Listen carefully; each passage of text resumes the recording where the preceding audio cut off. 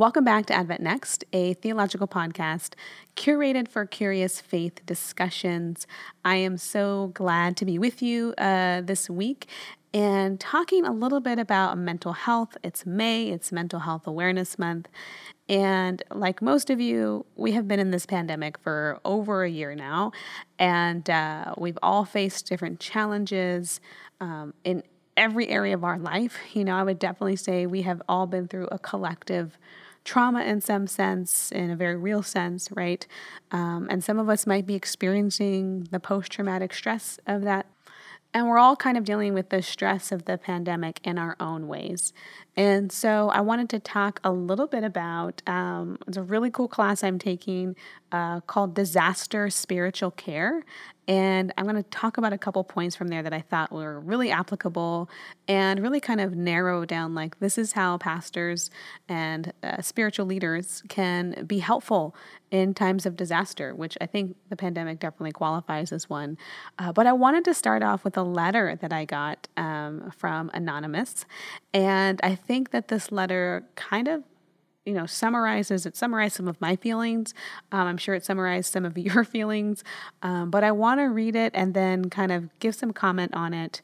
And if you guys have any letters like this that you want to send in, please do. I think it could be a fun little check-in topic, kind of just filling this out. And I think we're all going through an experience and we have questions, and I definitely want to invite you to bring your questions so that we can find answers. And hopefully I'll find people more qualified than myself to give you answers in the future. But this is what it says. This is what Anonymous writes. It says, "Hi, I, like most everyone else, began the pandemic optimistic that my time off would be relatively short and all would return to normal soon. I was wrong. Because of the many changes COVID has brought, I have begun going to therapy because my mental health began to decline due to financial issues and being in community less and less. A few months in, I began feeling anxiety and experiencing bouts of depression where either I couldn't find the energy to do normal things I have always loved to do, or my productivity would be so low because I lacked the ability to concentrate. I would consider myself a pretty good Bible student and used to spend time very regularly in devotion. Lately, however, I have been feeling less and less motivated to set aside these times, and my relationship with God does not feel as vibrant as it used to. During my sessions in therapy, I began exploring my relationship with my church, not by her prompting, but by my own. And as I am processing, I realize that I don't particularly miss church. I do, and then I don't. I don't miss it because I hate pretending I want to interact with people that I don't. I do miss it because I enjoy the moments of community and worship that nourish my faith. I'm also coming to terms with some toxic elements in my relationship to some people at church, and even some beliefs that I have held in secret because they don't align with my community. I'm not sure how to navigate whether or not I want to return to church if and when that becomes an option again. I feel torn in my relationship and not sure how to navigate a way forward in my own healing journey while regularly being in community with people who I regard as good people, but hold to some off beliefs. I don't like the idea of never attending a church again or throwing away my personal relationship with God. I just realized I don't like his followers all that much, and I feel like if I were to truly be myself, they wouldn't like me either. I know this sounds really pessimistic, but was wondering if you've ever felt this way, and not really looking for you to have all the answers, but hoping you could just share some of your experience." And I thought this was a very interesting letter, a lot of things that we can unpack here, because I think that there's a lot of things that are going on here, right? That's dealing with mental health. I think during this pandemic, we've all had time and moment to reflect on our participation in communities that we no longer participate in, right? Or had limited experience in participating in. And some people have been going back to church and worshiping, with 6 feet apart and their masks. And some people have just continued to do the online journey, right? And why do people choose one or the other? There's a variety of reasons, right? But I want to kind of get into a couple things. First, I just want to say, yes, Yes to therapy. Yes to, recognizing that you're going through anxiety or going through a bout with mental health and really dealing with mental injury, right? I don't like the term mental illness. It makes it sound like you're sick in the head, right? Like, and that just has a really bad connotation. But the idea of mental injury, that something happened to you, that it's not your fault. It takes the onus off of the person. And I know that illness is never really it's never a person's fault, but I think that sometimes we view mental illness in that sense of like they have bad character, right? And again, we're dealing with the fact that something happened to you, a pandemic, right? And you are not managing that well. And that's perfectly okay. I just want to say, like, affirm that decision to say, I'm putting my mental health as a priority. I am investing in that part of my life. I see the ways that I am declining in my productivity, and I want to put in the work to get better. And so just kudos to that. I think therapy is so helpful. Everybody should be in therapy pretty regularly, even if it's once a month. I think it's really, really good.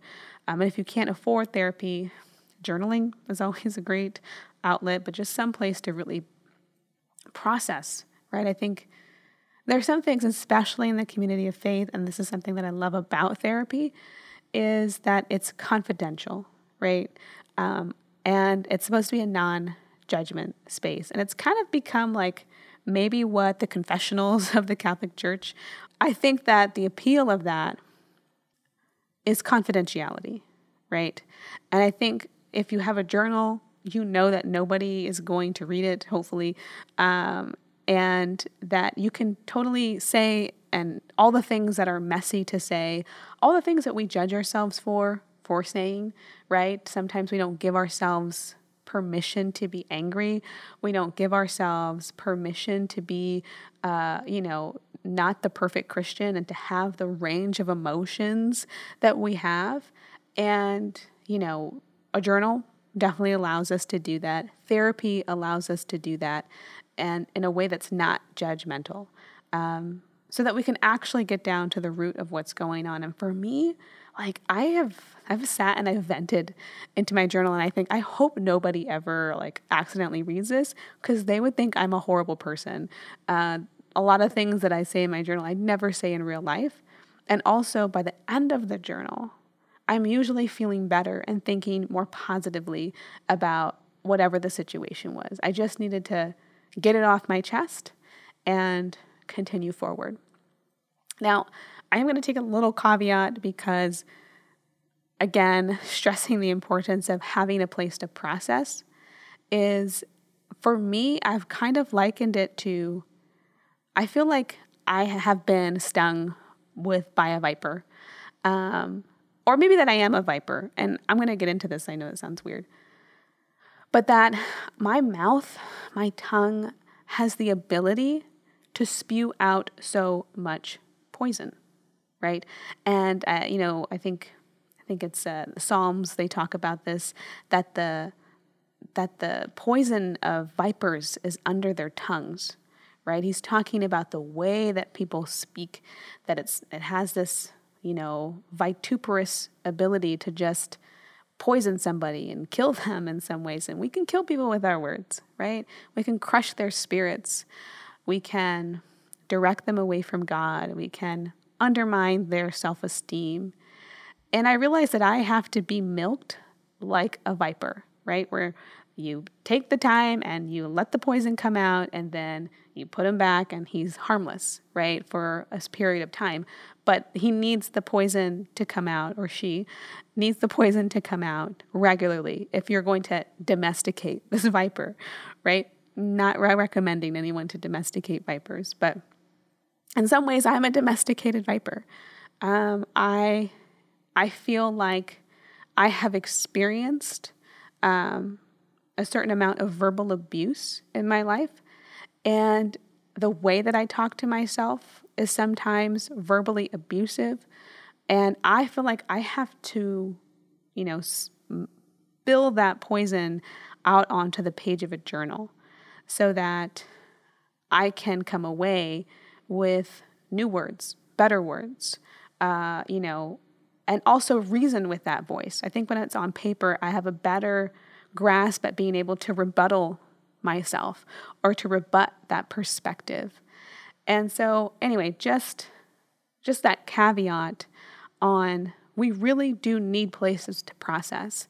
And if we find ourselves thinking and saying things that don't seem perfectly Christian, like it's okay. Like that's a part of the healing journey. There's a lot of repression that sometimes happens in spiritual spaces, right? And I think we have an idea of the things that we should say and shouldn't say. And I just want to affirm, like, it's okay to speak absolutely what you think. And then go back and reason with that voice and say, like, what's another perspective on this? Or maybe that voice is very valid and you get to affirm, actually, me calling this person a toxic person really is the absolute right thing to do. And I do need to cut ties. So it's such a sacred space to figure out what's going on in your own mind. And if you're not doing that work, nobody else is doing that work for us, right? So that's just kind of like kudos to this letter. And I also wanted to talk on, this falling off from the Bible study and devotions, right? And I kind of just want to normalize the ebbs and the flows of our relationship with God. Sometimes we put the pressure upon ourselves to not allow the seasons of life to happen to us. And something that I have learned living in Michigan and living in snowy weather and almost having the expectation, that no matter if it's snow has to be really bad in Michigan for something to shut down. But it's like, if the snow is just piled on the street, like you have to drive through that. It doesn't matter if you have a Toyota Yaris, like you need to go to work, you have to go to class. Like there's still this expectation of normalcy, even though everything is crazy and chaotic, and in any other state, this would be shut down by now, right? And I think that sometimes we expect of ourselves that type of regularity in storms when maybe sometimes the safest thing to do is to stay inside, right? Maybe it's okay to allow ourselves to commune with God and to experience Him in other ways. That our relationship with Him is not just heady. I heard the word, and so now now it's true, right? We communicate with Him in prayer. We communicate with Him when we are in relationship with one another and ministering to other people, right? There are ways that people have spoken into my life, and I'm like, that's the voice of God. Or being out in nature and hearing the birds and being like, this is God's creation, right? And I think that there are ways that we communicate with Him, even when we're not at our best. The last thing we need is more judgment for not being at our best, right? Is more self-condemnation and self-criticism of like, I should be here right now. It's like, put your hand over your chest and say, it's okay that I'm not doing Bible study every day. It's okay. And that our salvation is not on the line, right? To kind of take the catastrophic consequences of not being able to show up as our full selves sometimes, and to allow ourselves to be weak. We have to move into a space of recognizing that we are weak people, and it is okay to not operate at our 100%. It's okay to be sick. It's okay to be vulnerable. It's okay to not have everything together. I'm somebody who I exercise, I used to exercise 5-6 times a week. And right now I am training for a half marathon. I'm trying my best to stay on top of my health and my exercise, but I'm not at where I used to be. And I've had to maybe set a goal for myself to say, okay, I'm going to work out 3 times this week at least, and forgive myself for the days that I fall short, for not being able to get the mileage in that I was hoping to get in that day. And it's okay to set expectations for ourselves and to be accountable to ourselves, but then also to be very understanding with ourselves when we fall short. How do we learn to be gracious with others if it doesn't start at home? And I understand that Bible study and prayer, these are disciplines. They're kind of like working out. You're not always going to feel like it. You're not going to fall into study time with God. You may not be raptured into a moment where you feel like this is the moment I am opening my Bible. It might happen like that sometimes. But it is a discipline of saying, I'm going to do it because the same reason I would go and jog 5 miles today. But to also recognize we're not always in the space where we can show up for ourselves. And when we can't, it's okay. It's completely okay. And the last thing we need is more judgment and criticism for ourselves. Okay, so that's kind of dealing with that part. And kind of another part that I wanted to touch on was the fact that this person is having kind of a love-hate relationship with church, right? They miss it and then they don't miss it, right? And there are elements that they found very nourishing at times and elements that they found toxic. And a part of it, I thought this part really struck me. It says, I feel like if I were to truly be myself, they wouldn't like me either.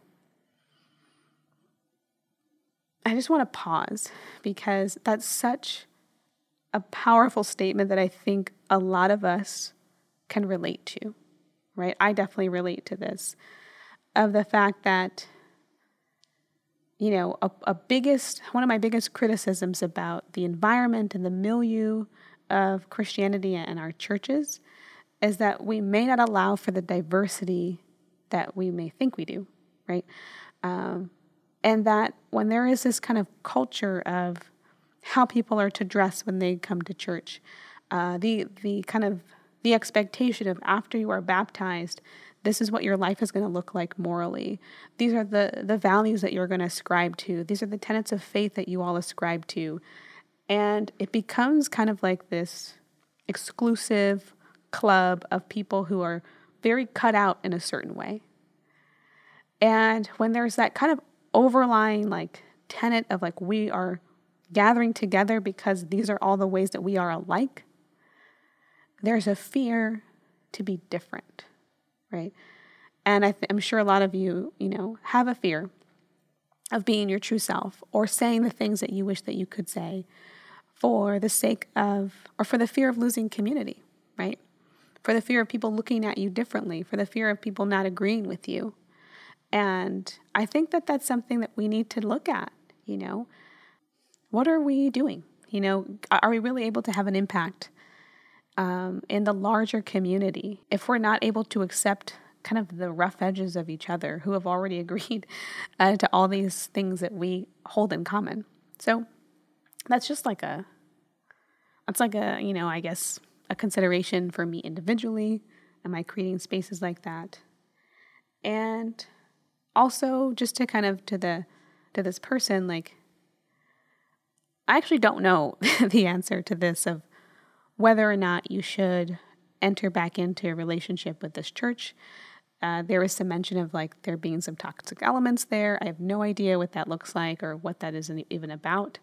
But I do think that it's a difficult thing to navigate,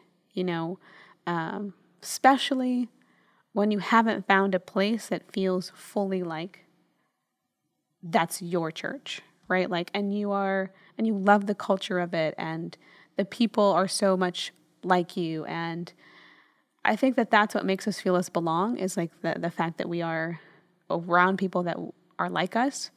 And I think the differences and the dissimilarities make us uncomfortable and sometimes make us unsafe, right? Especially if people are kind of spewing toxic beliefs, and we have to hear that all the time. I definitely would not want to be in that type of community, and I don't find myself in that community. And I just want to say it's okay, to take a break from church, to take a break from spaces that you don't feel 100% like you want to be in. And I say this because I think a lot of the narrative is like, I should be going. And I often hear this sentiment of like, you're never going to find a perfect church, so just deal with it, basically.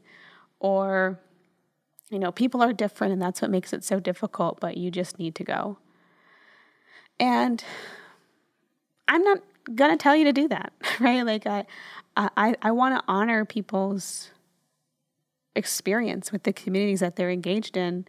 And if they feel this tinge of like, this is unhealthy, or there are things that I don't know if I ascribe to or I don't want to participate in, don't.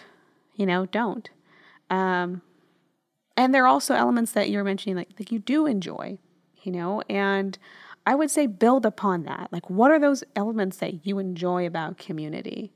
And seeing if you can even start something small, right, with your friends or people that also think very much like you.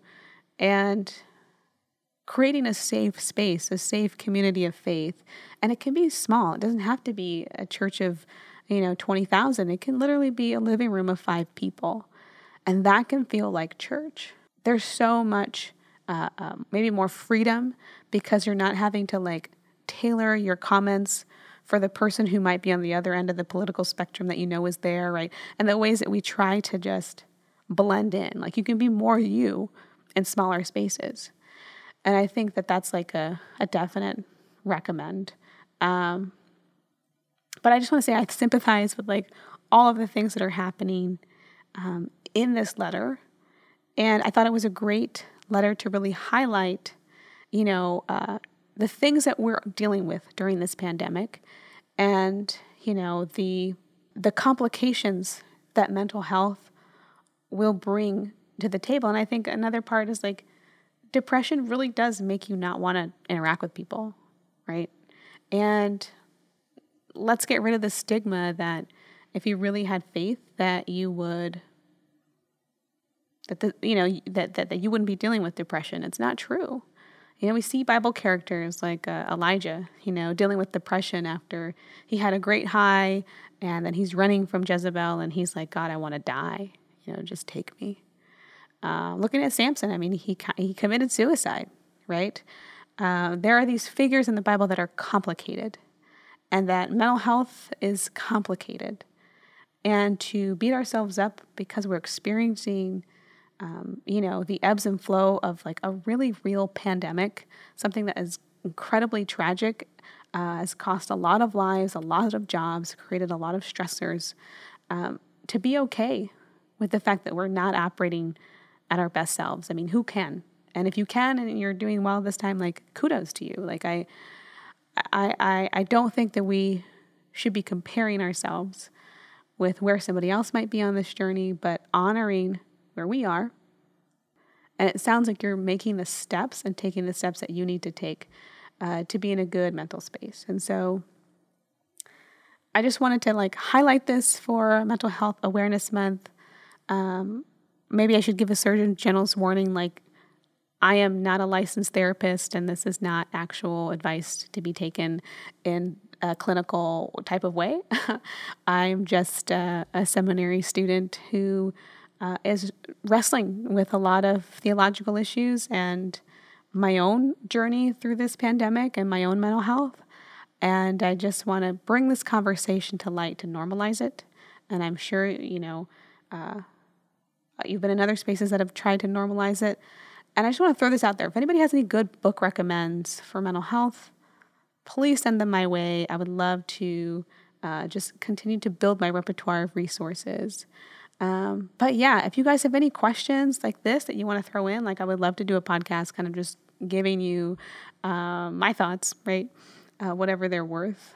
And normalizing conversations like this, because I think it's so important. And so one thing I wanted to talk about just briefly from this Disaster Spiritual Care book, which I'll probably be looking at later on, is to normalize the crises cycle or the trauma cycle. So the first thing that happens is you have a crisis. so something major happens, say a flood happens, right? Then there's the rescue. The flood happens, you're on top of your roof, a boat comes. And then there's the honeymoon phase, or you're initially in the boat, you're relieved that you are rescued and you're not going to die. And then there's the disillusionment phase, where you are realizing like the grief of the loss. You lost all your family photos. The insurance might not cover this. It's going to take you a long time to repair your life. You're going through grief. Then there's the reconstruction phase. Okay, I'm going to build my life again, right? And I think for us to really understand, for us to really understand this cycle of trauma and crises, so that no matter what stage of it that we're at, we can begin to recognize like this is a cycle, this is a stage, this is a place that I'm going to be in, but not forever. If you're in the disillusionment stage where you're going through grief, it's okay to grieve. It's okay to be like, this is not the marriage that I expected. This is not the job that I expected. This is not the life that I hoped for. I am in my mid-30s and I thought I'd be somewhere else, right? Like, it's okay to be in that grief. And then in the reconstruction phase, as you're moving forward and trying to find solutions, don't be afraid if you go through this cycle again and again in mini crises, right? Where you interact with a problem and it sends you down the tailspin of needing to be rescued, and then you're at the honeymoon phase because you thought you found an answer, but then there's disillusionment again, and then you're trying to reconstruct and build, and we all go through these cycles of trauma, sometimes very tiny, sometimes very large. So I just wanted to kind of share some of those tidbits about how to process. So thanks so much for listening in. If you have any more letters like this or topics that you'd like me to tackle, please be sure to write in. I really appreciate all you guys' feedback that you've been giving. It has been very encouraging to me. Also, I just want to say, a big thanks to the Adventist Learning Community for making this program possible. And if you're not already following us on Facebook, Instagram, or YouTube, be sure to do so at Advent Next. And I will see you next week.